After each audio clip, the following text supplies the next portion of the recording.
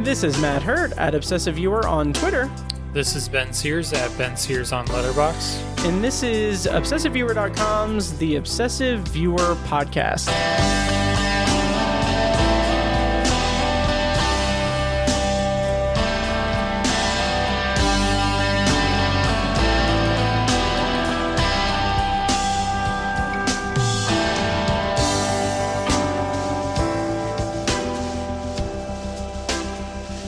Hello and welcome to The Obsessive Viewer. We're a movie and TV podcast that covers a specific topic, be it genre, trope, movie, or show each episode.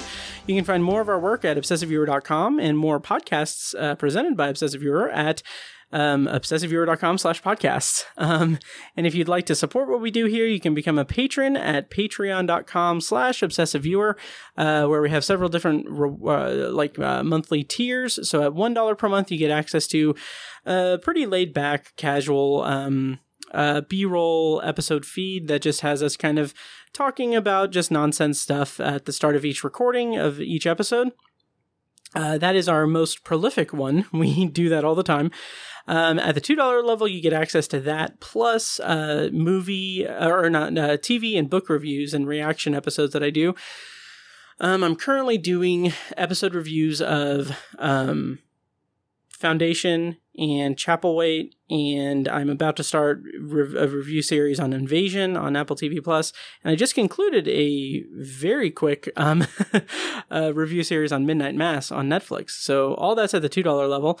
And then, let's see, and then for $5, you get access to movie commentary tracks and reactions. I've got a bunch of commentary tracks up there. I did a bunch of Halloween commentary tracks, so that's up there. And then also, I'm starting to do this Patreon potpourri where I kind of talk about movies that I've seen in a non-spoiler fashion. So, I just did The Last Duel, Halloween Kills, and, Dune. So that's up there at the $5 level. And then at $10, you get access to everything that I've said, plus early access to full movie or full release episodes and everything. So again, all that's at patreon.com/obsessiveviewer. And I'm your host, the aforementioned Matt Hurt. And with me today is recurring co-host and contributing reviewer on obsessiveviewer.com. I had to think for a second. It's Ben Sears. How's it going, Ben? Good. Nice. How's it going? Pretty good. I did not update the list, the notes that I have and everything, so I had to dance around that to fit it to this episode. But by the way, thank you to Kim C. from the Year of Underrated Stephen King for joining me on a review of Midnight Mass in the last episode. That was so much fun, and I'm so glad that I got a chance to have her on and talk about Midnight Mass, which is an incredible show. Ben, do you mess with Midnight Mass at all? Nope. Interesting. Do you have any interest in it? Nope. Interesting. Okay. Because I know, is it that you just don't like horror, or is it that you don't like good shows? Both. Okay. I hate good things. Nice. No, it's exactly why you're slumming it here.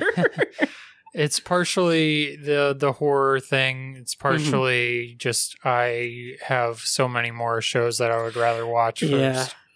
It's really interesting, and I'm not going to hard sell you on it or anything. I'm just going to say that I know that you have a certain history with religion to an extent.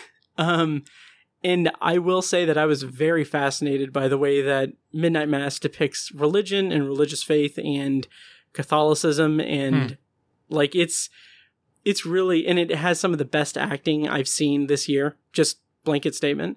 Interesting. Yeah, Hamish Linklater is in it, and he plays a young priest that kind of comes to Crockett Island, and stuff happens. But there are like sermons that he gives, and when he's giving communion to everyone, it's like I have not stepped foot in a church in many a year, and I've never considered myself to be like a practicing person of any kind of faith in my life. But like, you're not spiritual. You're not religious. You're spiritual. I'm spiritual. I don't know. Mercury's in retrograde. I don't even know what that means, and I don't mean to offend or anything. But the way that it's depicted, the way that the ceremony and just the way that the ceremony and the faith of the people in the show is depicted is like endlessly fascinating to me. So that's my soft pitch. I think you might get something out of it. But you know, do you? Yeah. Yep. Speaking of soft pitches. Oh, yes. I have a challenge to the listeners, and I have not brought this up to you on or off mic before. Okay. So I'm going to bombard you here. Gotcha. And I wish that the viewers could get the look of just pure terror that's on Matt's face right now. Okay. I would say more confusion, but okay. Yeah, that too. So I'm looking right now on the Apple Podcasts app. Okay. For the obsessive viewer. Oh, God. I have not looked at this in a very long time, I should say. Well, it seems that nobody else has either. Oh, okay. But so as of right now, there are 52 ratings for the Obsessive Viewer podcast. Okay. And I think I counted there's like 40 something reviews. Okay. So you may notice, just as a brief tangent, some of those reviews from like 2013 are one person saying, "Oh, really great pop culture discussion," and then several other people saying, "Really great pop culture discussion," because in my youth, I engaged in iTunes review swapping with other podcasters, which was a very big mistake, and I regret it and everything. I don't know if the review is still up there, but there's one that's like, "Oh, I heard about this show on this podcast," which is just that guy's podcast. Like he's literally plugging his podcast in a review. Yeah, but anyway. So, yeah. So challenge to all the listeners out there. And Matt, I'll give you veto power on this since I guess technically this is your podcast. Right. So if we can get, I'll say we're at 52 right now. If we can get to 200 ratings. Oh, okay. And we'll say... I feel like you are woefully overestimating how many listeners. Just wait until they hear the reward. Okay. 200 ratings. And we'll say 150 reviews. Okay. If we can get to that, we will resurrect the Summer of Sandler. Okay. I am not going to veto that. Okay. I am on board. I am so on board. Okay. Yeah. So 200 ratings, 150 reviews. Yes. Summer of Sandler, where we will cover everything since what, Grown Ups 2 or yeah, I think somewhere around there. Jack and Jill, which came first, Jack and Jill or Grown Jack Ups and 2? Jill was first. Okay, so then Grown Ups 2. Grown Ups 2 might be the last one that we did. Wow, that's a good one. That's a good one. I like that. Or whatever the last one was. Yeah. So just off the top of my head, granted, we will do Uncut Gems, which will be fun to revisit, but also Hubie Halloween and Meyerowitz Stories. Oh yeah, New and Selected. What else has he been in? The what's it called? The one all of the Netflix movies. Yes. Oh God, yeah. His stand-up special, which I heard was really good. Yeah, so, yeah, I liked it. Okay, yeah. We'll do that. There's some interesting content to discuss. Nice. So, people out there, you got your assignments. Get to reviewing. And you cannot fund a bot army to write a bunch of fake reviews and ratings and stuff, because we will definitely be able to tell what's real and what's fake. Definitely look into that and everything. Yes. The funny thing is, I feel like at least one listener would probably be able to do that. Well, whoever you are, do not wink. Do not do that. Wink. Whoever you are, don't do that. And thank you for selling me a laptop. He's really behind on the podcast anyway. So anyway, but no, I even if we don't reach that, I would love it if you guys posted reviews and ratings and stuff. Because as every other podcast says, it really helps us out a lot. Which, I mean, we're a movie and TV podcast in Indianapolis. I mean, it's going to help us incrementally. Every little bit helps. Absolutely. And on that similar note, by the way, today on the podcast, we are going to be reviewing The Last Duel and Mass. And then we're going to round out with some potpourri about one thing that I saw at Heartland, several things that Ben saw at Heartland, and one thing that I saw that it wasn't related to Heartland. So look forward to that. But Ben, I do want to ask you how your Disney series is going on Midwest Film Journal. And I saw that today Tarzan 2 posted. I didn't read it. It sure did. Yeah, that's the one. I remember you saying you had, that was going to be an interesting one. So anyway, Disney. Well, while I talk about that, you can pull it up and you can read it in its entirety. Yeah. Okay. So Disney's still going pretty strong. Kind of actually surprisingly in a relatively strong, relatively upbeat swing. Tarzan 2 I actually kind of liked. Next week is Lilo and Stitch 2. And the week after that is the sequel to The Emperor's New Groove. So, going on kind of a hot streak at the moment. Nice. And I forget off the top of my head what last week's was. I'm still... this is very... I'm not going to give away what this is, but this is really interesting. Wow. Okay. Yeah. I will very link to this in the show notes. Oh yeah. That's really funny. Nice. It took me all day to listen to write that. I bet. Before this week was Mulan 2, so that's where the streak ended. Nice. Yeah. Wow.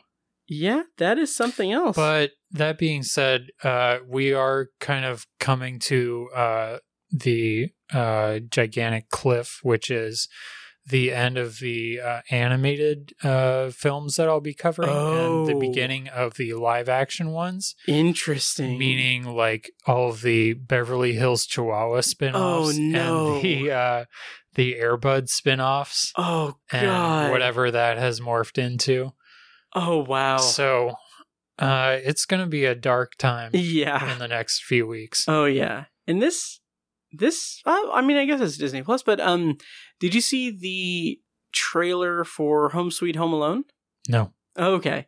We can talk about that and then we can get into the meat of the episode and everything, but Home Sweet Home Alone is a remake-able of Home Alone, and the trailer is very bizarre because it is incredible. Like, it is very much a remake. Like, it is like they have scenes that are not homages, but just completely lifted from like the original, which fine, remake, whatever. Yeah. But like they have like one legacy character. Is it Donald Trump? No, God, no. Although he did, I'm not going to get into that. Oh boy. Yeah. He released a statement today about the passing of Colin Powell. Oh God. Which, I mean, was as crass and just ridiculous as you can imagine. On brand. Yep. Did you read it? I read an article that talked about it. Okay. So basically, yes. Yeah. Yep. More insight than anything he's ever written. But anyway, so Home Sweet Home Alone has one legacy character. It's Buzz, at least in the trailer. Buzz, who is now a cop and everything. And like it's, I don't know, it's kind of silly because in the trailer it's like, oh, do you need help, kid, or whatever? And it's just a close-up shot of his name, his badge, and it says McAllister, and I'm like, okay. But the villains of the movie are, I think it's, oh God, what's his name? Ellie Kemper and the guy, God, why can't I think of his name? It's like right on the tip of my tongue. Rob Delaney. Yeah. Okay. So that at least looks like it'll be kind of fun, but I don't know. I'm open-minded, but I just think it's kind of a weird hybrid of, I'm getting choked up, of getting, like a remake and sequel kind of thing. Okay. Yep. It comes out November 12th. So, yeah. We'll have to postpone Ebert again to cover that. Oh, man. Yeah. So, anything else news related or anything that we can talk about? I don't think so. Okay, cool. I just took a drink. All right. Well, yeah, let's get into the episode then. As I said, we're going to be reviewing, The Last Duel and Mass. Mass, I think we'll save for second. And we'll start with The Last Duel, which is Ridley Scott's latest movie. Ben and I both saw it at a screening. And it came out this past Friday in theaters. And are you ready to discuss The Last Duel? I'm ready. Okay. So, as usual, we're going to do a non-spoiler and spoiler review for The Last Duel. And, I'll prompt you guys for when we go into spoilers, and I'll play a clip from the trailer then. But for now, let's go into non-spoilers for The Last Duel. The Last Duel is rated R. It is the plot summary, courtesy of IMDb. Is King Charles VI declares that Knight Jean de Carouge settle his dispute with his squire by challenging him to a duel. The movie was directed by Ridley Scott and written by Matt Damon and Ben Affleck and Nicole Holofcener. And it stars Matt Damon as Jean de Carouge, Adam Driver as Jacques Legris, Jodie Comer as Marguerite de Carouge, and some other people too. Ben Affleck, which we'll talk about that. That was a choice. And also Black Mirror alum Alex Lothar as King Charles VI. So Ben, how do you feel about Ridley Scott as a director, and how did you feel about The Last Duel in kind of broad terms, in terms of his, I guess, could we say return to like medieval combat movies? Period pieces. Yeah. I outside of Gladiator, I don't think I have seen too many of Ridley Scott's like period movies. I did not see the Robin Hood movie. Oh yeah, I forgot about that. Did he do one called like Exodus? Gods and Kings, was that him? I don't think. No, that might have been Alex Ross Perry. Maybe. Or maybe I'm thinking of something else. But he did do Kingdom of Heaven, though. Okay. Which I have not seen in several years. But I remember liking it. Exodus, Gods and Kings was directed by Ridley Scott. You're right. Wow. Jeez. Okay. Huh. Okay. So I, looking at his filmography, he does a lot of different genres. Yeah. I mean, we'll be talking about him in the next few weeks. Yep. Because he directed Home Sweet Home Alone. Yeah. And really. Ebert's Great Movies List. Yes. Nominee. But yeah, I like, of the ones that I've seen, I mostly like his movies. Mm-hmm. I really love Gladiator. I haven't rewatched that in a while, but me neither. I love that one. And yeah, he's really talented. And going into this, I had little to no expectations. Okay. I think I might have watched the trailer once, but if I did, it was like during a football game that I was half paying attention to. Oh yeah, I know how that goes. And I knew that he was directing 2 movies this year, and I was more excited for House of Gucci. Oh yeah, and I still am. But I was pleasantly surprised by this one. Nice. So, I'm excited to talk about it. Yeah, me too. I really didn't have any expectations for this movie. I knew just vague story ideas, but I remember at the screening, like I overheard someone say like, "Oh yeah, I heard that it's like 3 different perspectives and everything," and so like that kind of perked my ears up a little bit, and I was like, "Okay, yeah, that's kind of interesting." But yeah, and so I don't believe, I may have seen the trailer once, but I didn't know anything about it really until the movie started. And I was really pretty overall kind of really impressed by it.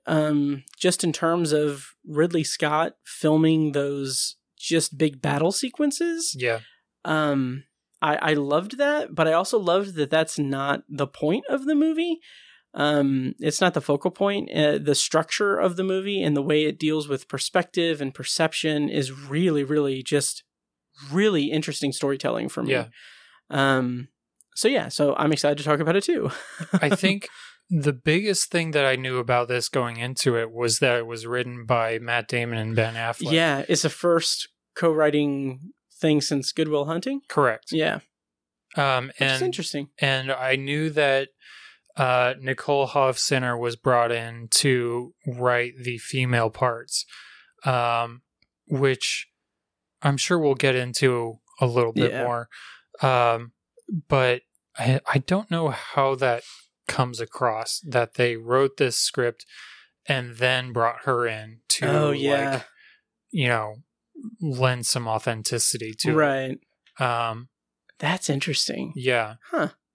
Yeah, because I didn't know that they brought her in like after the fact or anything. Do you know if like they had written that section of the movie yet, or was it like, hey, we need a woman on scene? I don't know. Okay. I'm sure I have heard it said one way or the other, but I don't remember. Mm-hmm. Okay. Yeah. Yeah. Yeah. I found that I find that to be pretty interesting. In terms of the storytelling, like I said, the battle scenes are great, but it's secondary to the overall plot. Mm-hmm. What I found really captivating about this, and of course we're in non-spoilers, so we won't go into detail, but it is specifically set up in 3 separate parts, 3 chapters, and the movie begins with the beginning of the last duel, the duel between Matt Damon and Adam Driver. And then it flashes back. It has a title card for chapter 1 that says, "Oh, Matt Damon's character's the truth according to Matt Damon's character." Mm-hmm. And then chapter 2 is the truth according to Adam Driver's character. And then the third one is truth according to Matt Damon's wife's character. Mm-hmm. Matt Damon's character's wife. Jodie Comer's character. There we go. She has a name. Oh boy. Yes. So, but yeah, it's Jodie Comer's character. And I find that to be really, really interesting, and the way that it deals with these subtleties and the differences, because those chapters, it's recounting the same stretch of time, but through those characters' perspectives. So Matt Damon's character is kind of all about, his pride and ego and his stature, mm-hmm. and like what he feels he's owed to through the marriage that he has and everything. And then and then Adam Driver's is like the prototype nice guy, incel guy. And then Jodie Comer's is, the female perspective of this whole thing. And it all recounts the same amount of time. And by the end of it, you have a very clear idea of what happened and who, not even necessarily who's telling the truth. It's just, by the end of it, you get an accurate picture of what happened. And it's just really interesting the way that it plays with those perspectives. And mm-hmm. in each chapter, there are very subtle changes to it, to like certain instances, not like the event that is the catalyst of the story, but like little like greetings between characters are told are completely different in different versions of it. Yeah. Which I found really interesting. One of my favorites is there's a dinner scene between Matt Damon and Jodie Comer and Matt Damon's mother. Yes. And in his perspective, he is like really sick and he's like coughing throughout the entire thing. Yeah. And just looks really pathetic. Yep. But he's like soldiering through it, and he's trying to, be all brave and whatever. Right. And then when it goes to her perspective, he's just fine. Yeah. There's nothing wrong with him. Yeah. That was really, that I really liked. Yeah, same here. And it's, there was another, there's an emphasis on, Matt Damon saving Adam Driver's life in his segment. And then there's literally nothing of that in the other segments. And it's so interesting the way that each section kind of has its own kind of central theme that we'll dig into in spoilers, but it is very much contingent on the perception of the focal character in that section. And I just found that to be just really, really interesting, the way that it comes together. And I'll save that point for spoilers that I was about to make, because it's sort of spoilery, but it's a really interesting movie in that respect. Very kind of shades of Rashomon, which you haven't seen Rashomon yet, have you? Not yet. Okay. But I have heard that a lot. The comparisons. Right. Yeah. I'm just, spoiler, I'm thinking ahead to Ebert.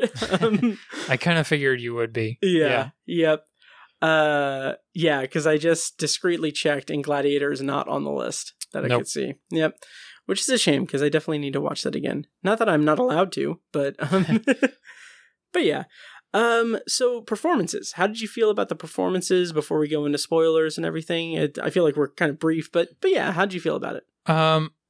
I think they were pretty good overall. Jodie Comer, I think, is obviously the MVP. Yeah. She has so many different arcs throughout each section. Yeah. And then obviously she has her own, and you see just a totally different side to her. And she's fantastic. Yeah. I have not watched Killing Eve, so I don't know if I have seen her in too much. I haven't either. This. I've heard amazing things about Killing Eve. Yeah. Yeah. Huh. So yeah, I was really, I loved her performance here. Nice. Yeah, I think that she was definitely the standout. There was a little, Matt Damon and Ben Affleck, they don't have a lot of screen time together, and it's pretty, Ben Affleck is, his wardrobe and his makeup and everything looks...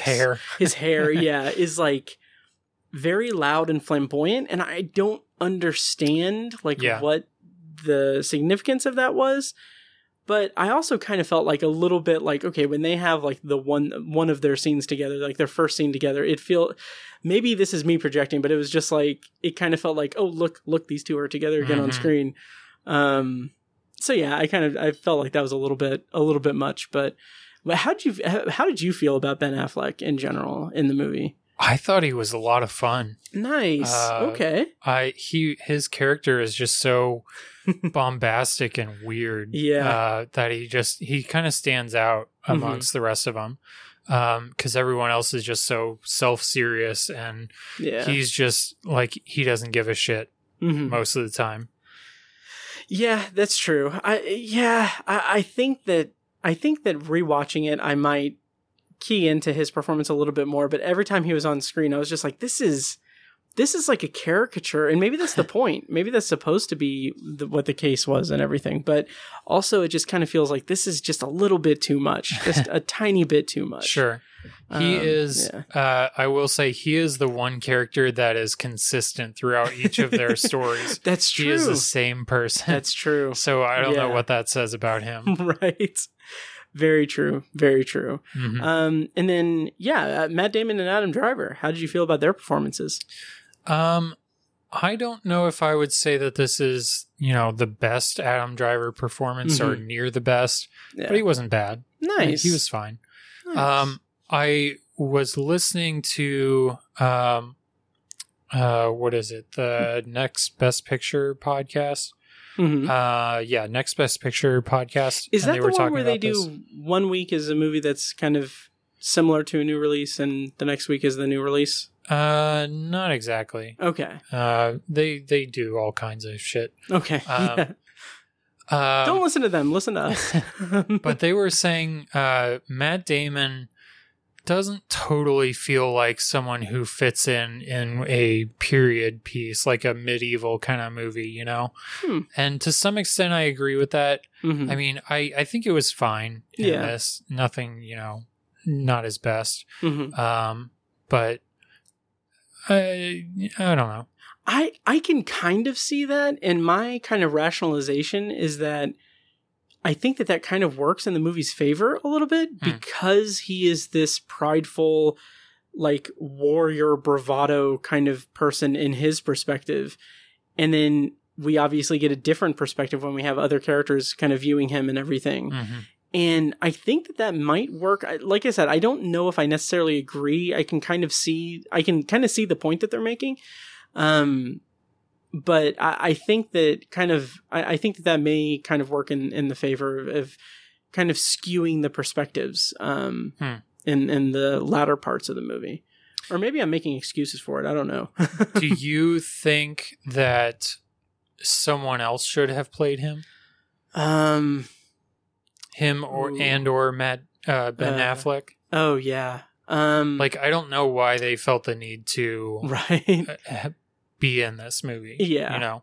Yeah, that's true. Ben Affleck, I'm not sure. Off the top of my head, I'm not sure. But, I mean, yeah, you know, I'm sure that as soon as we finish recording, I'll think of someone that would be perfect for the Matt Damon role in this. But I'm thinking, like, it would have to be someone that can play both sides of it, which Matt Damon does pretty respectively, respectfully, but like having that kind of bravado, like I said, and then also playing the kind of not sheepish, but like kind of a someone who isn't taken as seriously as he thinks he is, like a low status kind of guy. Yeah. And like, I think that if you could find someone that can kind of balance that through the movie, I think that would be really interesting, but I can't think of anyone off the top of my head. I mean, granted, I think he was fine. I don't have any problems with his performance. I just, like, you know, certain actors, they just have faces that kind of fit into this time period better than others, you know? True. And Adam Driver, I think, is one of those. Yeah. But I agree. I don't know. I just wanted to get your perspective. Yeah. And I'm sorry that I disappointed. But yeah, I think that I don't think Matt Damon or Adam Driver or Ben Affleck or anyone in the film, like, I don't think that they drag it down. I'll say that. Right. It could maybe be better, but I think that what we got was pretty solid and enjoyable for me. And yeah. Okay. Oh, yeah. How did you feel about the action, which isn't that much in it or anything, but like there are kind of big kind of battle scenes that are like more skirmishes than anything. Yeah. But how'd you feel about the way that was shown in relation to Ridley Scott's past work, namely Gladiator? Yeah, really well done. The titular duel was just brutal. Yes. Like, just really rough. If you liked the Gladiator scenes in Gladiator, you'll know what you're in for in this. Yeah. And not having seen the trailer, I was not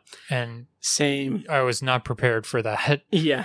Same here. So it's a tough watch. Yeah. It's intense. Yeah. Yeah. It's intense. Yeah. And it's not like glamorous or glorified or anything to an extent. No. It's brutal. It's very brutal. Yeah. Do you want to go into spoilers for The Last Duel? Any parting thoughts for The Last Duel?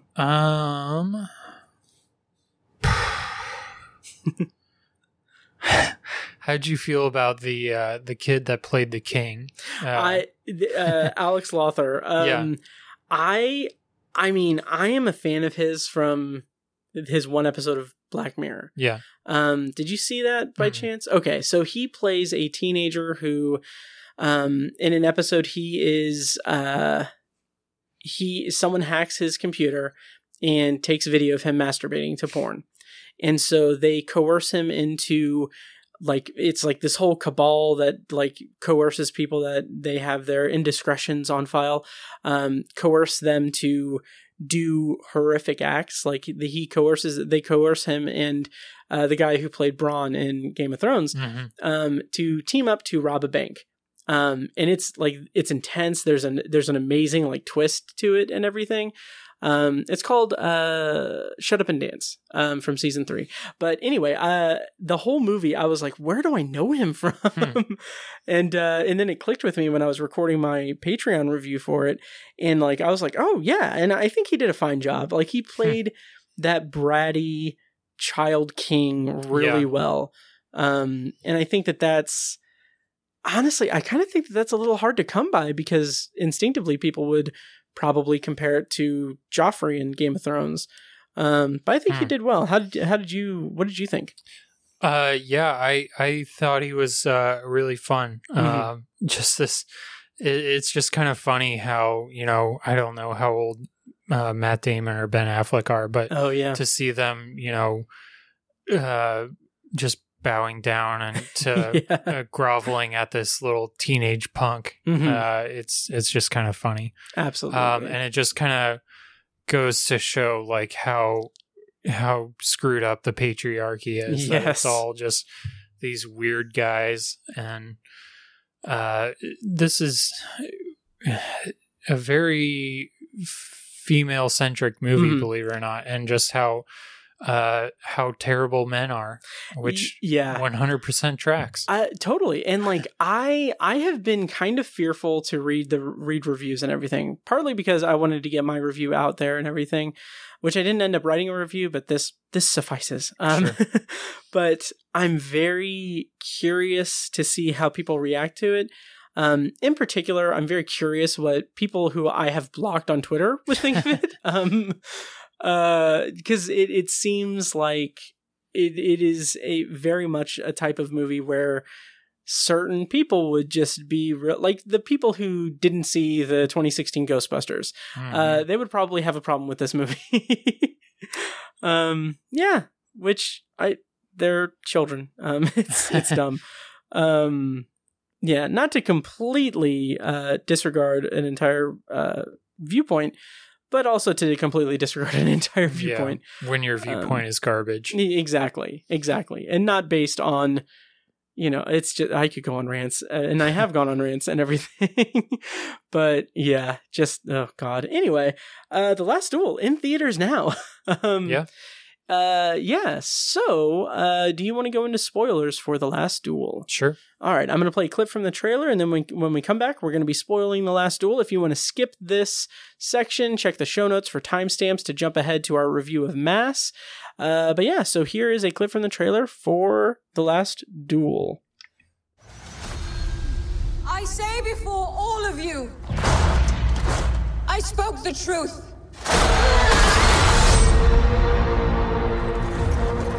A most unspeakable charge has been brought against you. Jacques Legris entered our home. He attacked me. The accusation is false. I am telling the truth. The truth does not matter. There is only the power of men. This should be settled quietly. I'm innocent! All right, so spoilers on for The Last Duel. Ben, how do you feel about going chapter by chapter and kind of talking about each specific perspective? Yeah. Okay. So the first chapter is Matt Damon's, and that is kind of all about his bravado, his pride. He's kind of depicted as this warrior knight who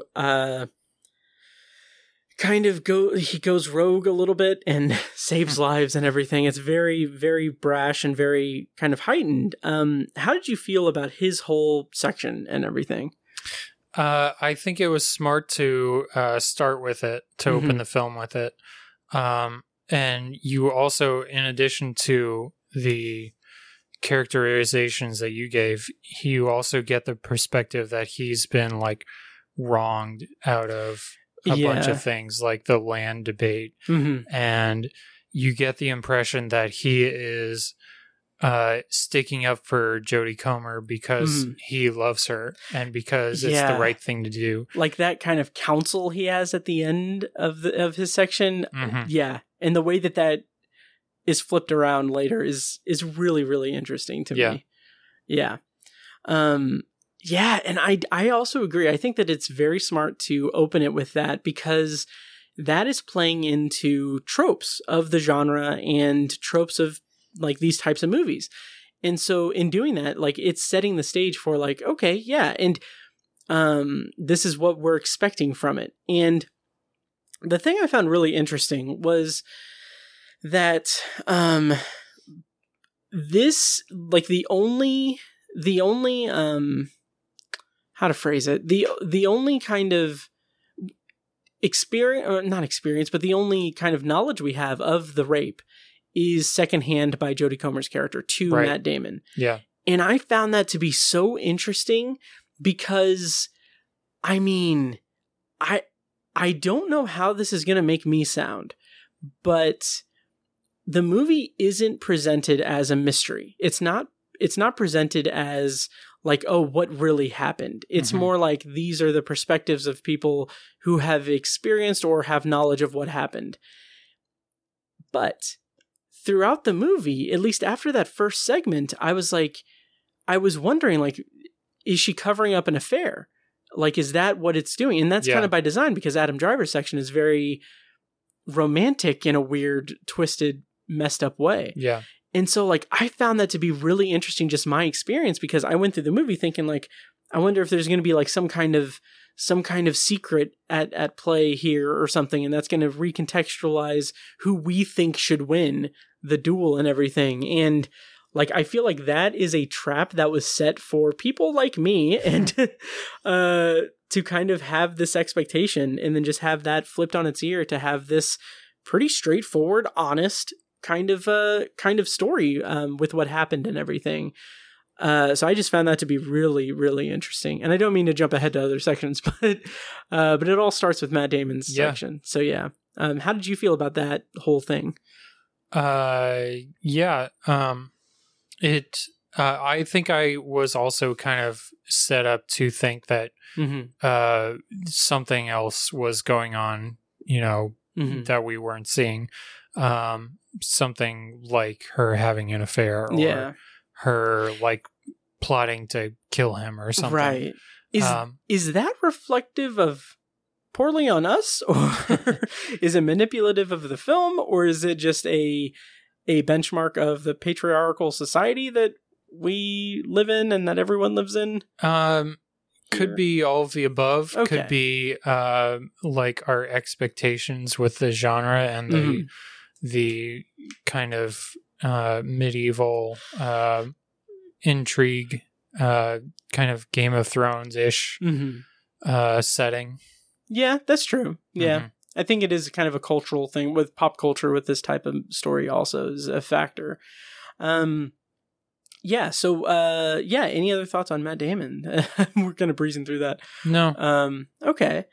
Let's see. I thought there was something else in Matt Damon's, section, but I can't remember. But, just again, the way that it's completely switched around by the time we get to Jodie Comer's section, where it's like his response to her is like atrocious and horrifying.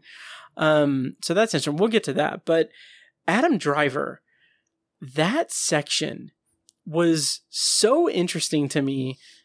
And it also kind of seems like it is maybe the weakest written section for me. In that it kind of seems a little bit, in theory, it should seem like it's a little bit hard to swallow that he would kind of just have this completely baseless feeling of like mutual attraction with her. And I don't know if it's necessarily supposed to be that he feels like he has convinced himself that there's a mutual attraction. Yeah. And that is just really, really interesting to me. How'd you feel about Adam Driver's section? I think this is kind of where the little subtle differences are really effective.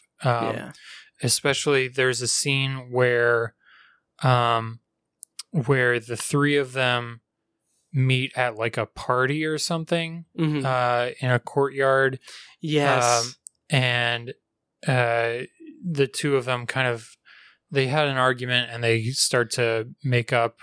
And then there's a part where, from his perspective, Matt Damon and Jodie Comer are dancing and she's smiling at him. But actually before that, even when they are like introducing each other, and she kisses him and it kind of lingers. And then, kind of jumping ahead from her perspective, it's just this quick little thing. Yeah. But for him, it lasts so much longer and has so much more meaning. Yeah. And then when they're dancing and she keeps looking at him and smiling, and then we learn later that she's just kind of like, her and Matt Damon are literally just talking about like, what a dumbass, what a douchebag this guy is. Yep. So that was where that's really where you start to notice like that this is how this movie is going to go. And this is where you should start to pick up on these little things. Yeah. And in addition to that, when they're introduced in the courtyard, when Matt Damon and Adam Driver kind of make amends, I found that to be really interesting because in Matt Damon's version, he had, I don't remember the exact line, but it's something like super like diplomatic and like big and performative, like, oh, we've now broken bread and you know, I'm Matt Damon, or whatever. But then Adam Driver, I think if I remember correctly, Adam Driver says that line in his section, and then in Jodie Comer's, they're like a completely different person says it. And I just found that to be just so interesting because that is also playing into the ego of these men and the kind of the way that, you know, their perception of what happened and their perception of their encounters always kind of fall back on like their soul experience with it. Yeah. And there's such an emptiness or lack of compassion, or in some cases like Matt Damon's, there's like this faux compassion or this kind of like thing where it's performative compassion in his perspective. And then Adam Driver has just completely blocked out any knowledge of what he did in terms of it being like he has convinced himself that it was a mutual thing. Yeah. Even though it is 100% not mutual in his perspective or Jodie Comer's. Right. And just I found that to be kind of terrifying and really, really delicately written in a kind of really messed up way. And in the way it kind of portrays that cognitive dissonance and lack of accountability or acceptability of what someone has done. And to kind of go along with that, you get a lot more scenes where it's just Adam Driver, like with Ben Affleck, say. Yeah. And he is very, I mean, nobody else, we don't get either any of these scenes in anybody else's perspective, so we don't know if it's the truth or not. Yeah. But he comes across as more willing to like help out Matt Damon or be more sympathetic towards him. Like he tries to get his debts called off, or he tries to say that something isn't like as big of a deal. Right. You know, so you heard it here from Ben. Adam Driver's character is good dude. Good dude. Yeah. Yeah. No, I get what you're saying. I'm obviously joking. Well, and also like those scenes with him and Ben Affleck,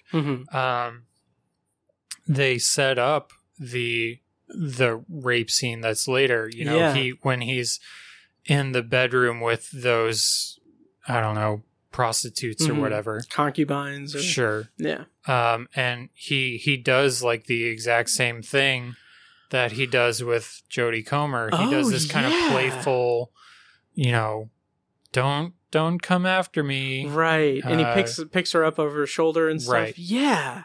And you see that mirrored very much so later with him and Jodie Comer. That's right. And then it's totally different when she has it. But, yeah.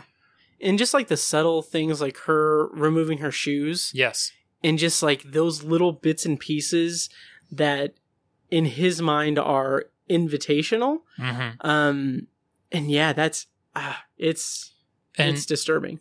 What is probably even more disturbing is that like even when they do have sex, mm-hmm.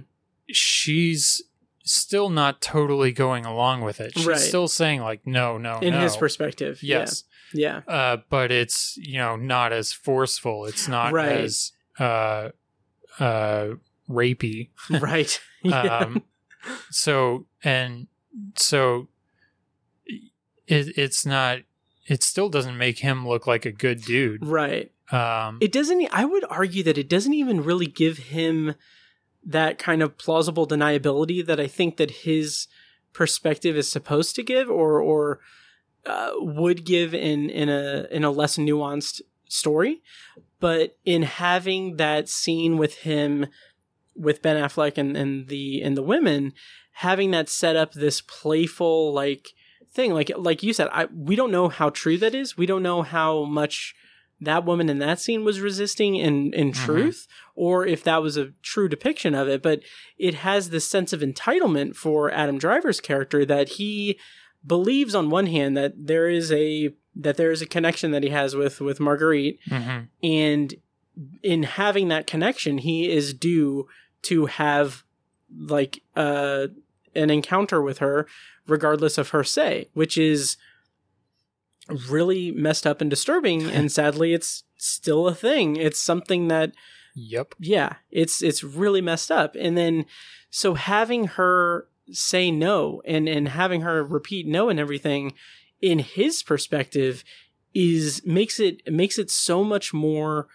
cold and chilling, because we're seeing his perspective of what's happened, but we're also seeing that his perspective isn't this like romanticized thing entirely. It is this very negative thing that's happened that he has convinced himself is not as negative as it could, even though through the fact that it's his perspective, he has that perspective that we saw. And so that just makes it just very cold and disturbing and just rough. Yes. Yeah. Yep. And then Jodie Comer, her section. Yeah. I really, really like you said, I think you said this. I really like that they saved that for last. And I think that is obviously calculated. And I love that they preface that with the truth according to Marguerite, or the what actually happened. And like, you just see the way that her stature in this kind of hierarchy and everything is suboptimal. Yes.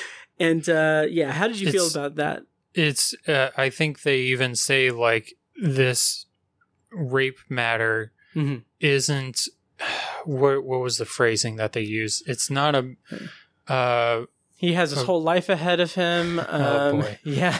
He boys will be boys. You're gonna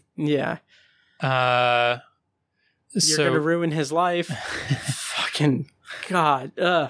He's gotta be elected to the Supreme Court. Right. Look at his calendars. Yeah. Jesus. Suspended from Twitter. They say it was like one of the clergy or someone on the court or someone says to Matt Damon, like, it's not a marital issue, it's a property issue. I'm paraphrasing that, something like that. That's which right. Feels very accurate, unfortunately. Yes. But and kind of to go along with that, and I don't remember exactly this, but they talked about this in the other podcasts that I listened to. But they say like the scene where Matt Damon and Jodie Comer meet and are introduced, it's this kind of pseudo romantic kind of thing where they have this chemistry together. Yeah. And Matt Damon or Matt Damon Okay. and Jodie Comer. Okay. Yes. Yeah. And in her perspective, they like don't talk at all or they barely talk. Yep. So that's just another really great detail. Yeah. And there's such a big emphasis paid on the dowry that he's due for that. And it's just that when it's her perspective again, he comes across as like he only cares, he's so vengeful about this dowry that he doesn't get. Yeah. And he doesn't give a shit about her. Right. Like there's this extended kind of sequence where she goes out to this town and buys this dress so that he will like it, and I don't know, to impress him to when he's like coming home from battle or whatever. Yeah. And he just like gives this look to her when he sees it because like it's showing too much skin or something. Right. And jeez. Yeah. It gets to the point where like by the time the duel actually happens, like you're not rooting for either one of them to win. Yeah. I mean, you kind of are rooting for Matt Damon because if he loses, then she's going to be killed. Right. But that's it. Yeah. You know, that just reminds me of the tagline for Alien versus Predator. Whoever wins, we lose. But yeah, and they do set that up pretty obviously heavily. That's a big point of it.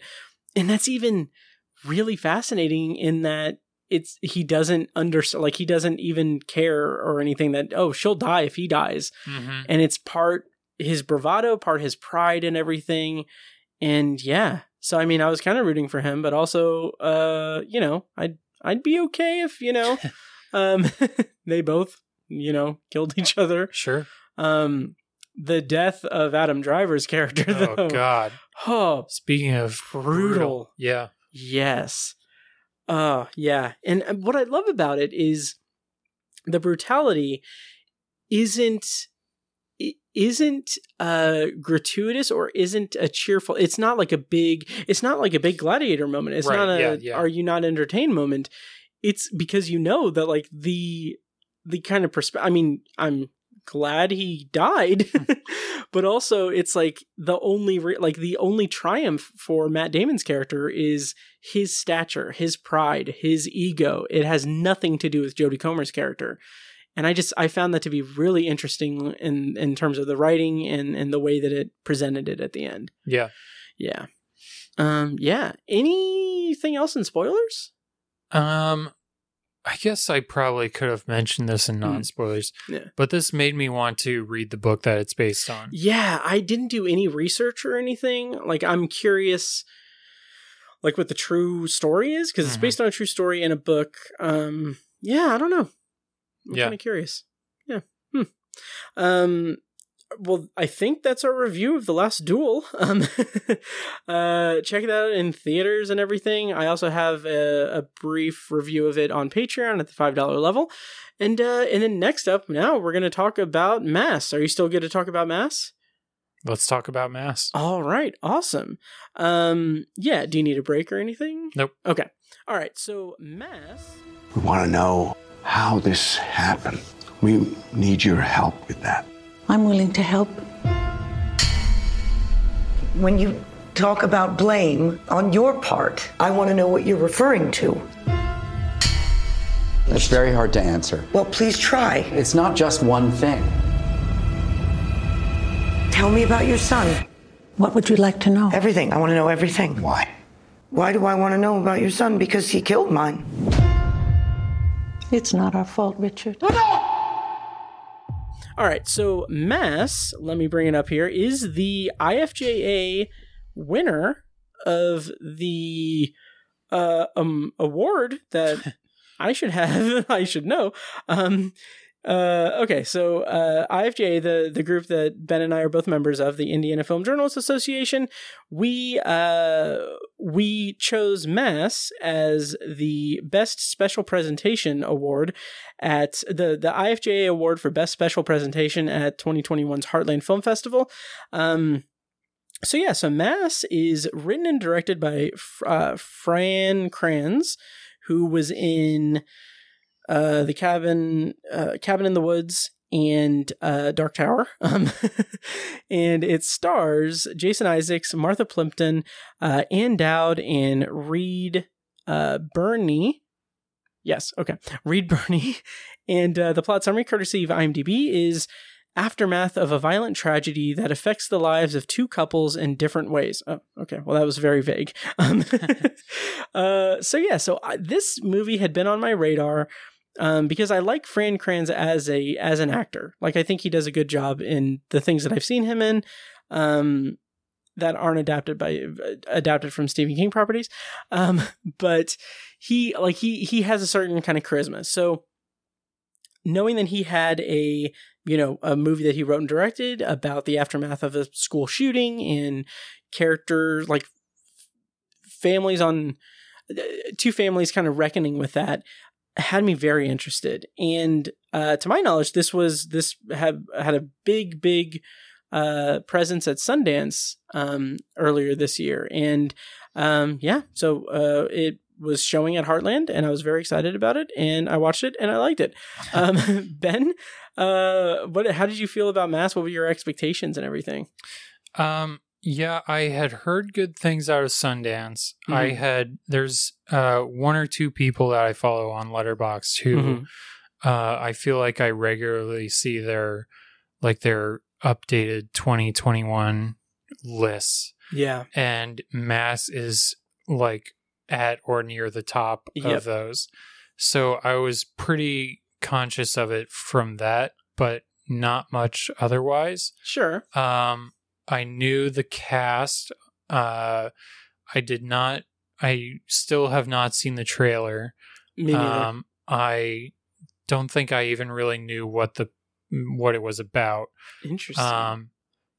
And I was interested. Mm-hmm. It wasn't like near the top of my list for Heartland when it was announced that it would be showing here, but I saw that the IFJ said that we would be able to get a screener for it, so I was able to get it, and I watched it and was blown away. Yes. I don't believe that I knew of Fran Kranz as an actor. Okay. So so you didn't see The Dark Tower? No. Okay. He's really good. He was also in he was in a movie that I actually saw at Heartland a few years ago. I think it was the he was also in The Village in Training Day.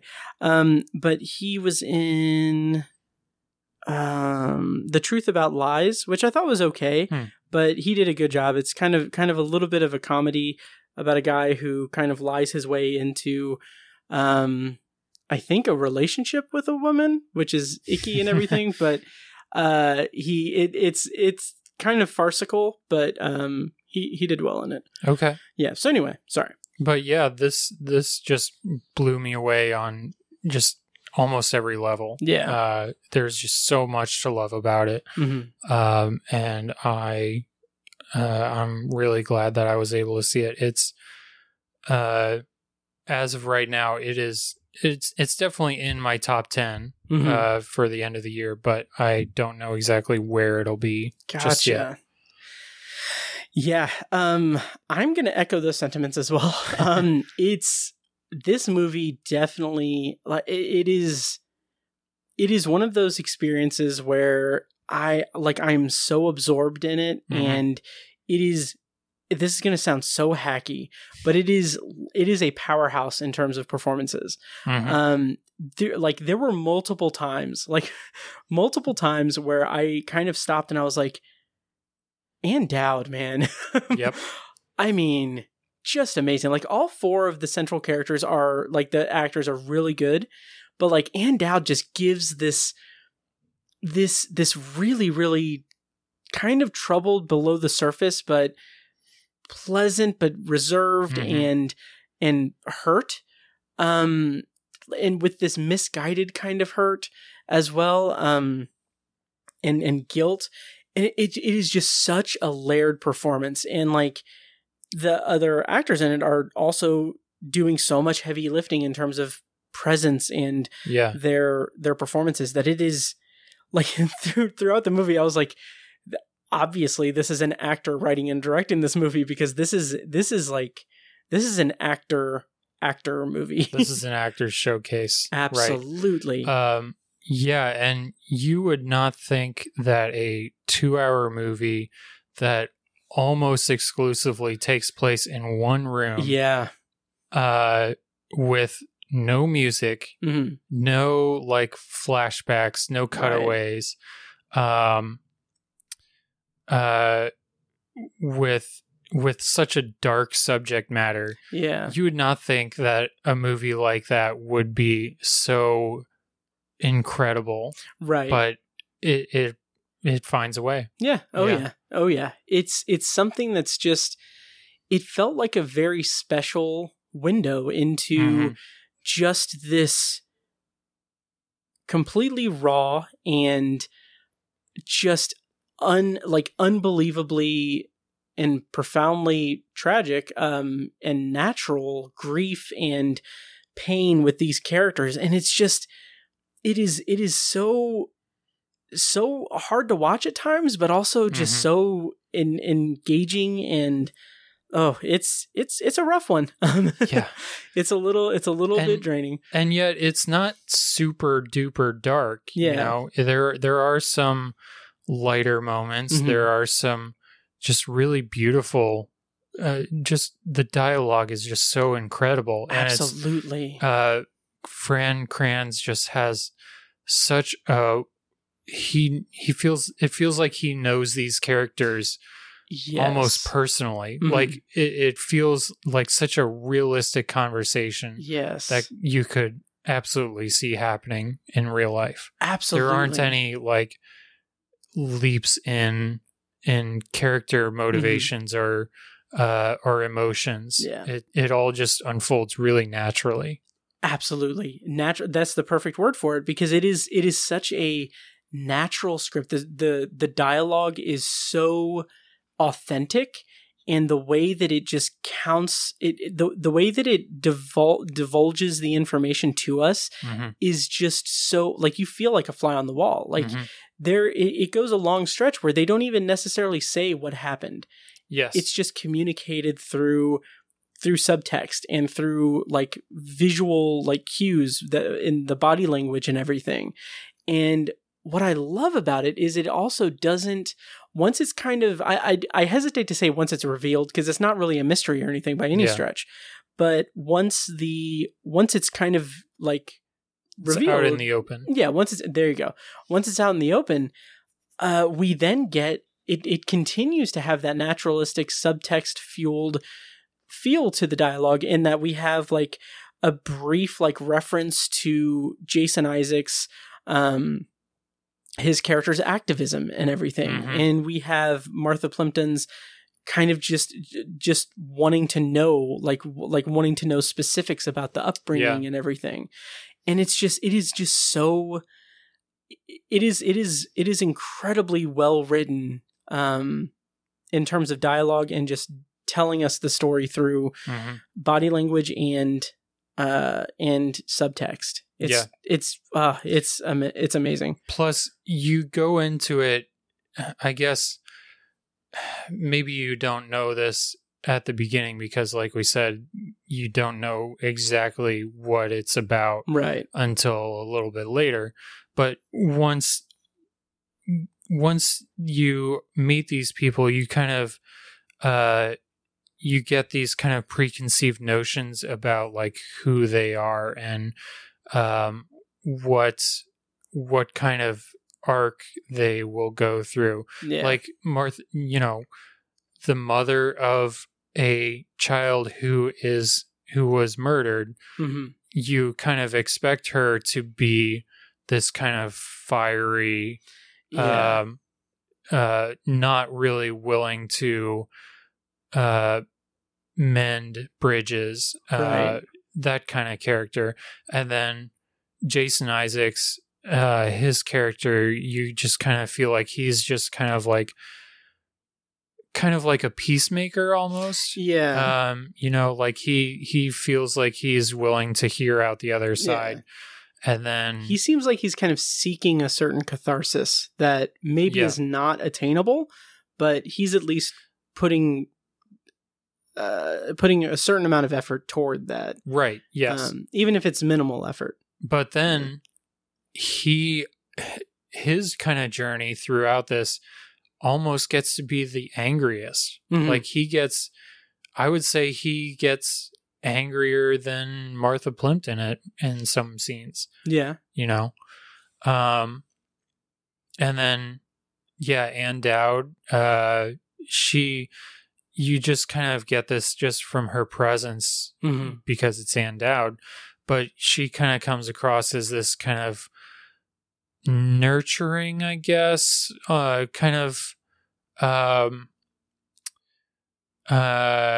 what's the word I'm looking for? Go ahead. Oh, I was just going to Ann Dowd. Are you talking about Ann Dowd or Martha Plimpton? Okay, Ann Dowd. Ann Dowd. Okay, I was totally paying attention. I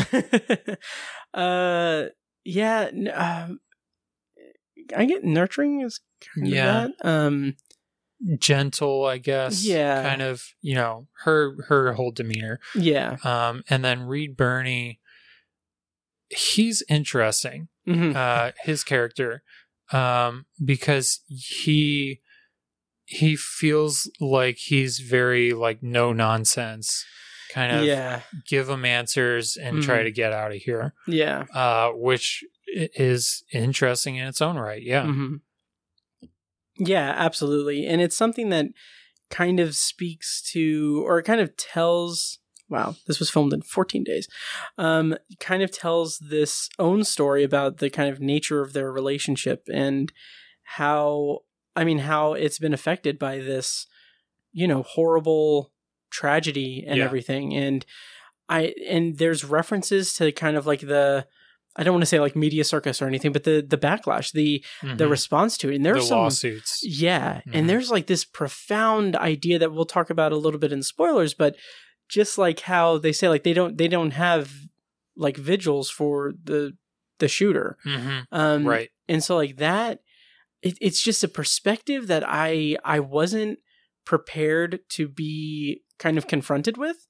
And it's a powerful kind of sentiment. Like, yes, this family was irrevocably changed as well. Yeah. And, it's as freaking commonplace as these tragedies are and everything, you don't really, it seems like the media doesn't really pay attention, obviously, to the other side of it, the family of the other side. Yes. And when you do hear about the parents of these kids, you get this, kind of knee-jerk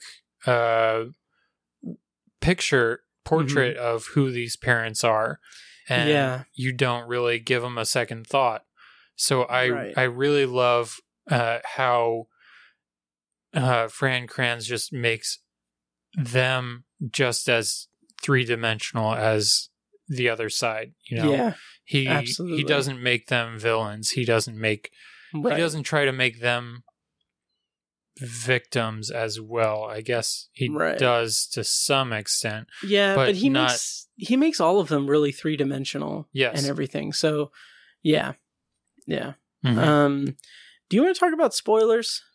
Because I don't know, is there anything really to spoil?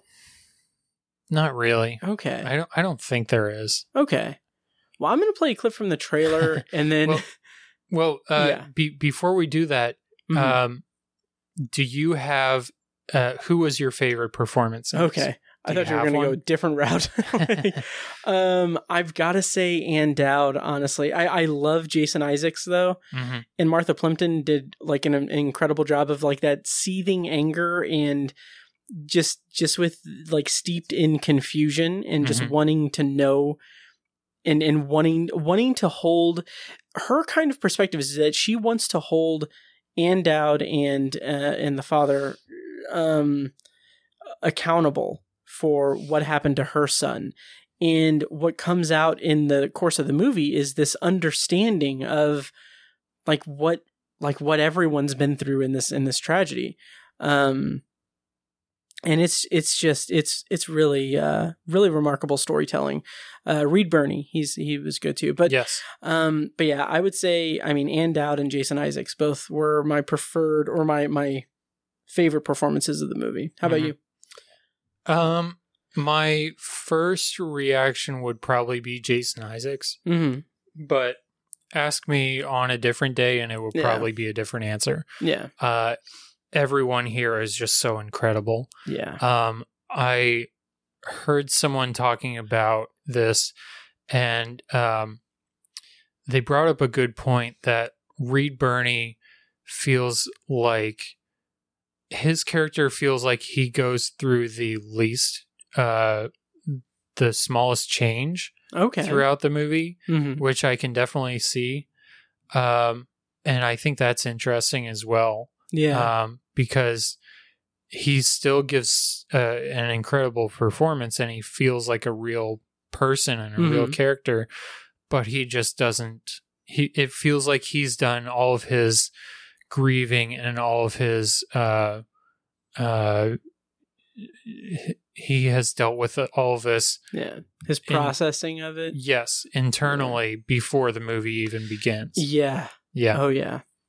Yeah. That's interesting.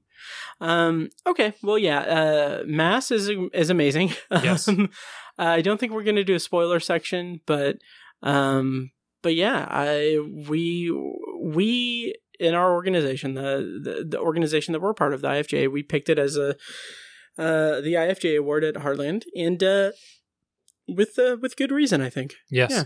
Yeah. I didn't get to see one or two of the others that could have possibly contended with this, but this was pretty close to a no-brainer. Nice.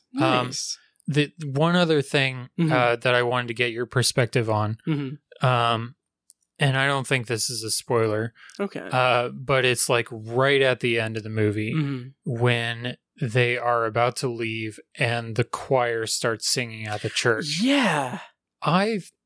Maybe this is a little bit of a nitpick, and I'll say that it does not ruin the movie for me, or the ending at all for me.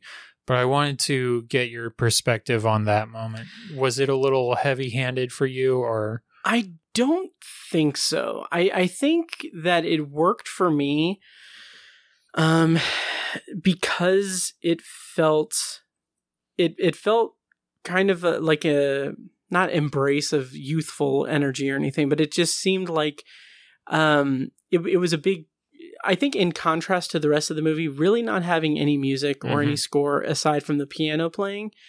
I think that bringing that out, the choir singing and everything, definitely creates in it this sense of maybe not closure, but the sense of moving forward, or the sense of processing the grief that they're experiencing, like beginning the process of working through their grief and being able to see the other side of things, or being able to see other people's grief as similar to their own and everything, and not holding on to that guilt or that blame or anything.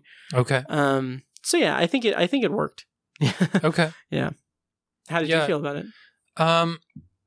Yeah, I think it was a little heavy-handed for me at first. Maybe if I revisit it, it'll change. Sure. But like I said, it doesn't ruin the movie. It doesn't. I just thought it was a little much. Sure. Okay. Yeah, that makes sense. All right. Well, yeah, that's our review of Mass, and yeah, we're gonna kind of close out the episode with potpourri. I have a couple of things, and Ben, I think the plan is for you to kind of run through some stuff you saw at Heartland. Okay. I will start with one thing that I saw at Heartland. The French Dispatch. Yes. So, so I'll get us kicked off, and then you do yours, and I'll round us out with my Halloween Kills thoughts. So, The French Dispatch, I saw it at a screening at Heartland. This was a big deal for Heartland. It was the first time they ever had a Wes Anderson movie. It's a high profile movie. Mm-hmm. It's a big movie. And yeah, we had talked about doing a Wes Anderson retrospective, but then, like everything, it fell apart. But I like Wes Anderson for the most part. Like, I really liked Moonrise Kingdom. I liked The Life Aquatic the one time I saw it. And The Grand Budapest Hotel I liked quite a bit. Yes. The thing with The French Dispatch is that it is very much a Wes Anderson movie. Mm-hmm. It is his standard diorama, just very quirky, heightened dialogue and just silly visuals and everything. It is very similar in tone to the stuff that he's been working on lately and everything. Aside from Isle of Dogs, because that was kind of unique in and of itself. But I'm thinking like Grand Budapest Hotel and Moonrise Kingdom. But the problem that I have with it, and the thing that really kept it from really speaking to me, was that it is an amalgam, or it is just very similar to Wes Anderson's kind of shtick. Mm-hmm. And that gets very tiring. Very tiring very quickly. And I think that is because he does this. The whole story is about the French Dispatch, a newspaper that it's revealed at the beginning the editor has passed away. And so the story is structured to where they are telling three stories three defining stories of that made it into the French Dispatch throughout its history, which is interesting. That I love. As someone who has an affinity for writing and has an affinity for journalism and everything, I found that to be pretty interesting in theory. What we get is these sectioned off vignettes of these unrelated stories. And then the problem that I have with it is it doesn't connect. It does not connect in a meaningful way. He tries to do something at the end to make it connect. And I appreciate what he was going for, but it was just not enough for me to really find any good in it. Mm-hmm. I will say that in terms of the visual techniques that he employs and everything, it looks really cool. There are some very interesting shots, and the framing of them is really cool and interesting. But for the most part, I just did not like Moonrise Kingdom. The French Dispatch. Yeah. Okay. Yeah. And you did not get a chance to see it. Correct. Yeah. Are you still looking forward to it? I think so. Nice. I'll check it out. Nice. I forget if you had said this or if someone else did, but they said that it's the most Wes Anderson. Yeah, I didn't say it, but I wholeheartedly endorse that sentiment. Okay. It is. So, okay, I've said this before, but I don't really like to give that much credit to the show Family Guy. Yeah. Because it's background noise for me, really. But they did an episode a couple of seasons ago where the whole premise of it was three directors or something.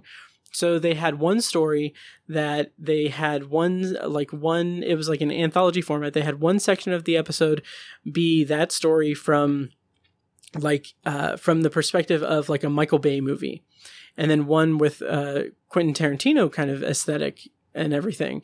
And then one with Wes Anderson. Uh-huh. And having that semi-fresh in my mind, really exposed just the very, very, I don't know, quirky for the sake of quirky nature of Wes Anderson. Yeah. So I don't know, it's something that is in the French Dispatch, it's almost a parody of itself because it doesn't have enough of the heart to it. Yeah. I was talking with Evan after he had seen it, and he hated it. He said it was like his least emotional film, or there's no emotion to it, or something. I'm paraphrasing. But yeah. Okay. Yep. So that's my first potpourri. Now, where did that one screen? That was at the Toby, which I... Oh, okay. Yes, which I saw on your Instagram. That was when you went to a screening at the Toby. That was your first time there? Yes. Okay, how did you feel about the Toby? The Toby, for our listeners, is the theater, one of the theaters that is in Newfields, which is like the Indianapolis Museum of Art, but rebranded. The Toby is just a beautiful, beautiful theater. I saw 2001: A Space Odyssey there in 2013. And it was like one of the first things I wrote on the website was like, "Oh, I saw Stanley Kubrick. I'm in my mid-20s and I saw a Stanley Kubrick movie, so I know what I'm talking about." Nice. Yeah, but yeah.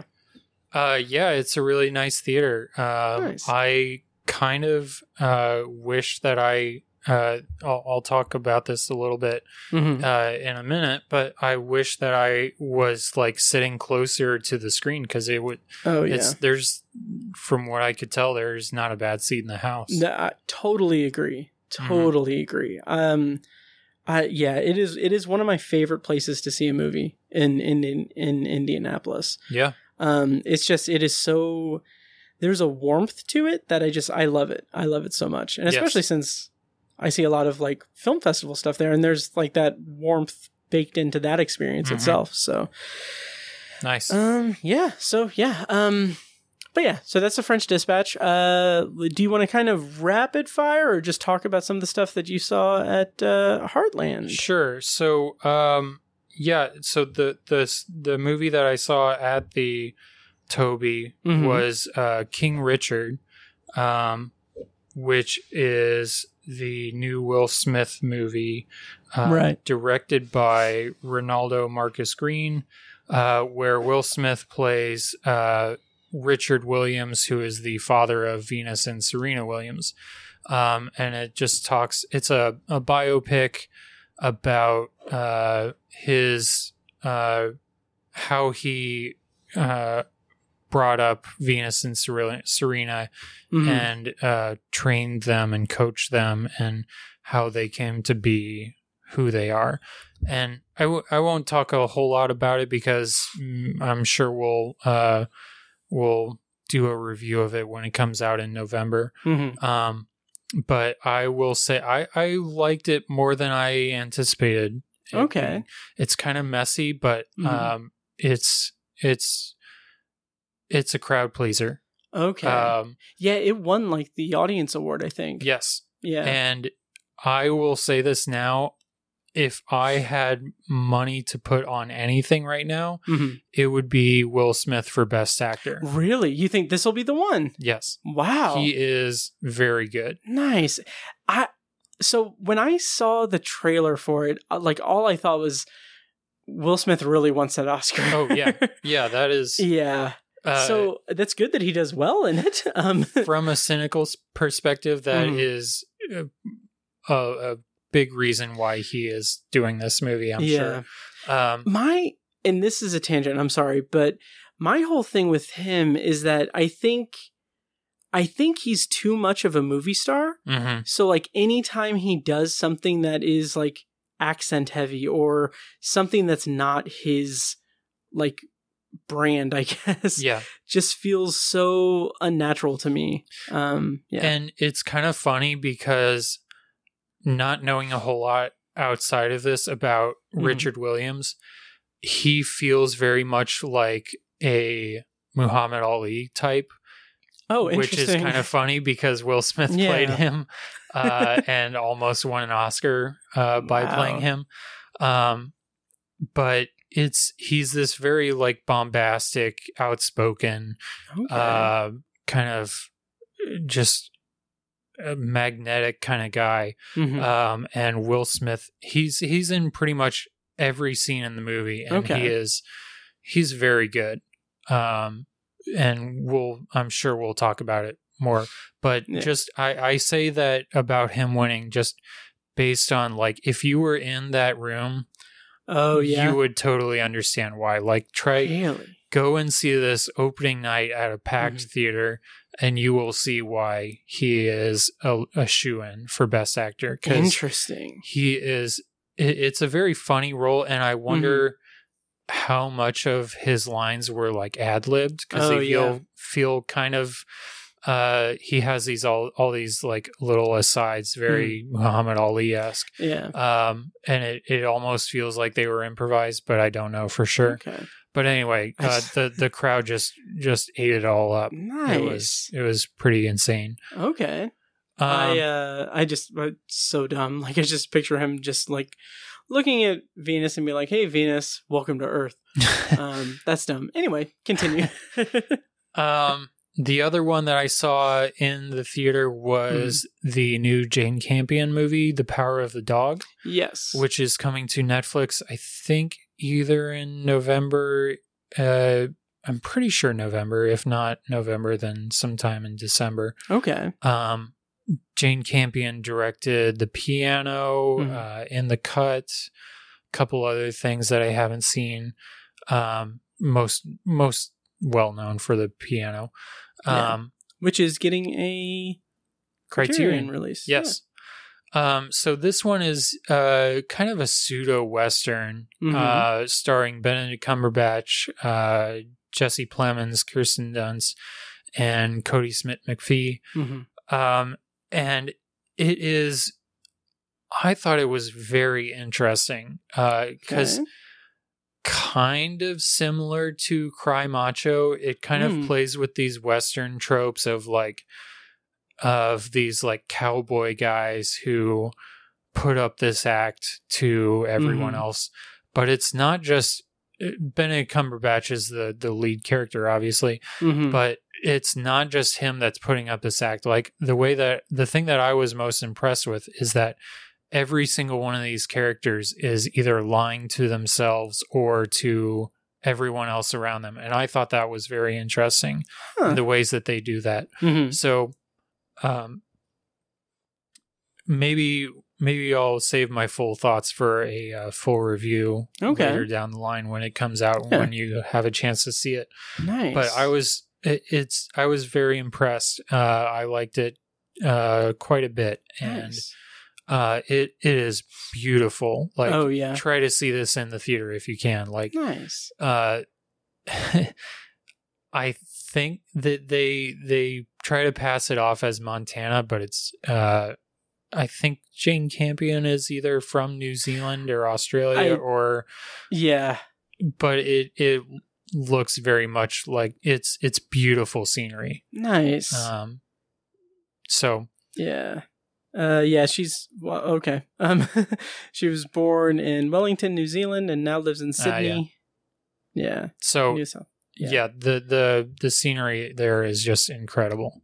Nice. It does not look very much like Montana or the Montana that I have seen. Sure. Very impressed with it. Very excited for everyone to see it. I would recommend it. Saw it at the new Can Theater. How was that? I didn't make it, but I won't bother with that. But what did you think of the Can? It's really cool. Nice. First time being there. And it's just kind of, it's funny. It's kind of just nestled in between this just really like residential area. This neighborhood. And it's really nice. I didn't get a chance to explore the space too much, but from what I could see, it looks really nice. The seats, obviously they don't like recline and all that. Right. It's there's no bad seats. Nice. So that's awesome. Support your local theaters. Yeah. And I'm super glad that they opened, that they were able to open, because they were set to open right before the pandemic hit and theaters shut down. So that's great. And The Power of the Dog comes out December 1st. Okay. Yeah. Is that on Netflix or in theaters? That I think it's is a great question that I personally do not have the answer to. Because I know, like, we're kind of getting into this season now where the Netflix movies are coming out in theaters for a week or two before they hit Netflix. Huh. Yeah, I don't know. I might have something here. It looks like December 1st will be Netflix. Okay. Yeah. Yep. The other one that I saw, I saw a couple others, but I wrote reviews for those for the most part. Which I'll link to all of them in the show notes of this episode. But one of the ones that I saw, which I really, really loved, is the new Celine Sciamma movie. Oh, yes. Petite Maman. Plot description, courtesy of Letterboxd. 8-year-old Nellie has just lost her beloved grandmother and is helping her parents clean out her mother's childhood home. She explores the house and the surrounding woods where her mom, Marion, used to play and where she built the treehouse Nellie has heard so much about. One day, her mother suddenly leaves. That is when Nellie meets a girl of her own age in the woods building a treehouse. So, I was very excited for this one because we are on the record as loving Celine Sciamma's Portrait of a Lady on Fire. Oh, yes. So I was very excited and very curious for this one. I guess it technically counts as a Heartland viewing because it was only screening in theaters. It wasn't screening virtually for Heartland, but I was able to get a rental screener from the Chicago Film Festival virtually. So I watched it that way. So I'm counting it as both. Yeah. But I loved this one. I wasn't sure exactly what to expect because I didn't know anything about the plot going into it. Right. But I think it's really smart and really well done. It tells a story about grief that I don't know if I have ever seen in this way before. Like interesting. It's about this child's perspective of grief and how kids not only process grief themselves, but how they view their parents processing grief and how they can help their parents process that grief. And the way that she does it is just so interesting to me and so smartly done that I was just blown away by it.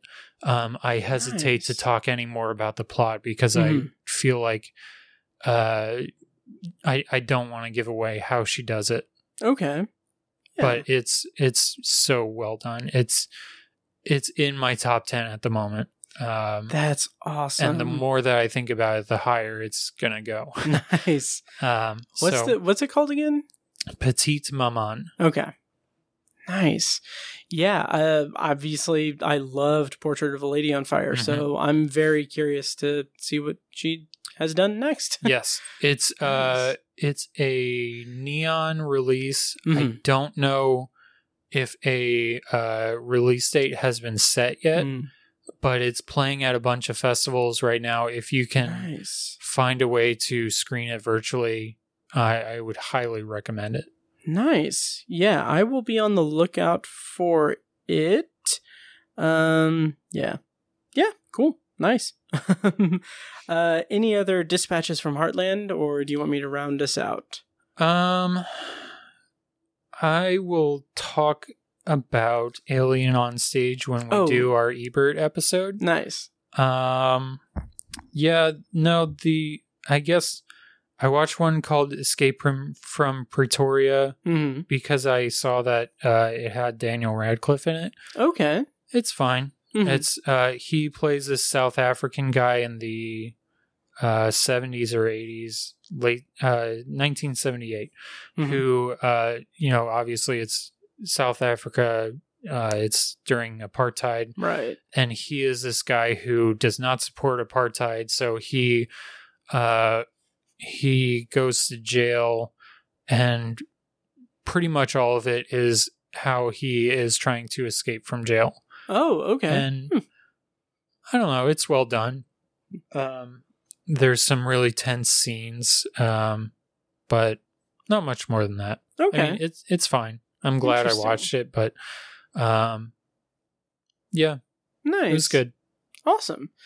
Okay. Well, yeah, I will link to all of your reviews and everything in the show notes of this episode. Do you mind if I round us out with a quick potpourri for something I saw recently? Sure. Okay. So to round us out, I had the privilege of watching Halloween Kills.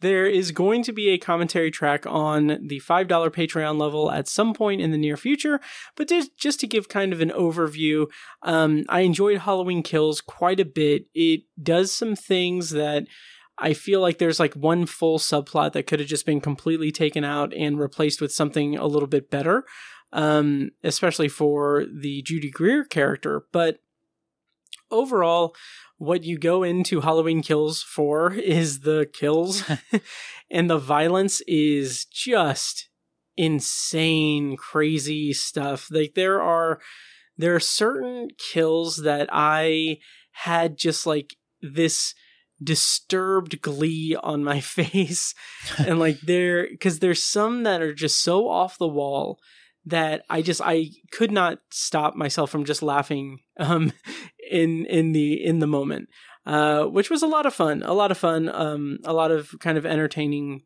qualities to that. One thing that I really liked was that I have such a weird relationship with the idea of Michael Myers like setting up these tableaus and everything, and like having like in the original Halloween, he takes a headstone and puts it in a bedroom with the dead body kind of laid across the bed. And I'm just like, okay, that's just weird. But we actually see in Halloween Kills, like we see him kind of in the process of making one.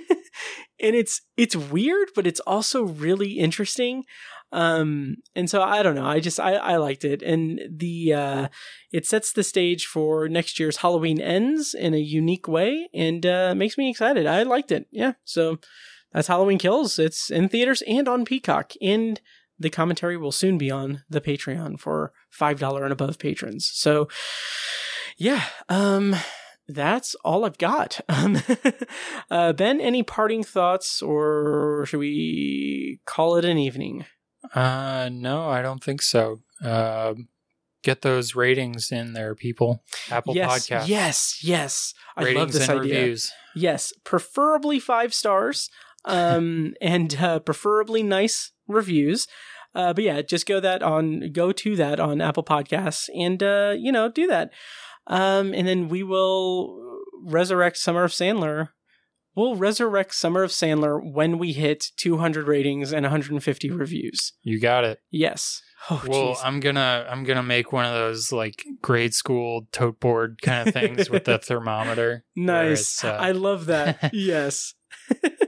All right. Well, that'll do it for this episode of The Obsessive Viewer. Next time, we're going to be talking about Denis Villeneuve's Dune, which is coming out this week. And we will be talking about that next week. If you are too antsy to get to that, read my review of Dune, which is on the website now. And I have a blurb or a small review in a Patreon potpourri section on the $5 level of Patreon. So yeah, having said all that, thank you guys so much for listening, and we'll see you next time. And now, here's a short clip from our Patreon exclusive RSS feed. To hear the full clip and more exclusive Patreon content, go to patreon.com/obsessiveviewer and become a patron at the minimum rate of $1 per month. Thank you and enjoy. It's fine. It was it was really heavy-handed the way that the first episode, the second that she sees his image, she's like, "Oh, cute." It's like, okay, you're laying it on a little bit thick. Like, let's introduce them and let's have them have chemistry on screen before you lay the groundwork of them having a romantic relationship. And even with the time jump between the first episode and the second episode, it still just feels like a little bit sloppy in the writing, that it's like, okay, suddenly we have to play catch up with these two characters having a relationship and everything, when they could have laid the groundwork a little bit better rather than just demonstrate to us through very straightforward dialogue that she finds him attractive. Like that, I just feel like there could have been a lot more there in that first episode and then extending into the second episode.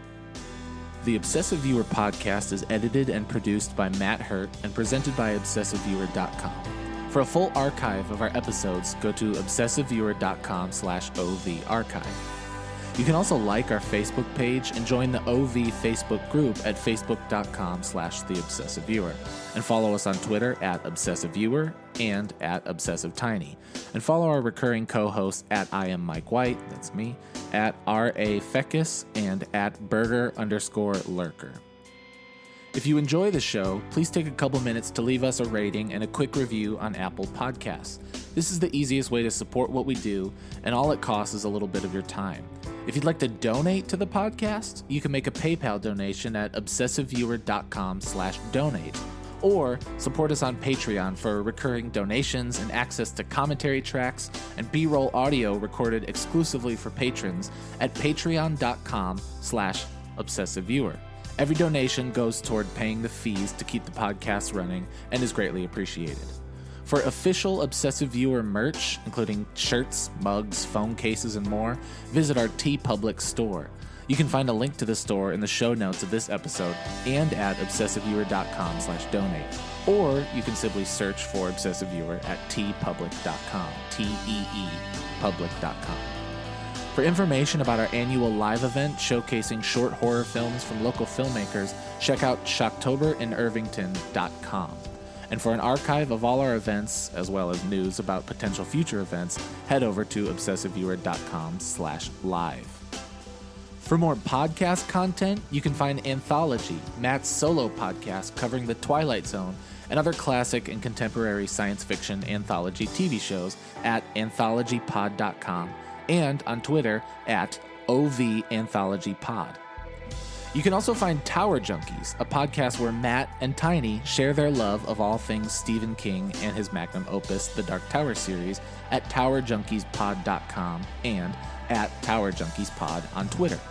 And finally, check out The Secular Perspective, Tiny's side project podcast, which tackles current events and life's big questions from the perspective of secular hosts Chad and Amanda at thesecularperspective.com. The theme music for The Obsessive Viewer comes courtesy of the band Loudlike from their EP Mistakes We Must Make. Additional bumper music is provided courtesy of As Good As It Gets, which can be found at facebook.com/asgoodasitgetsband. Thank you so much for listening, and we'll see you next time. Kitty!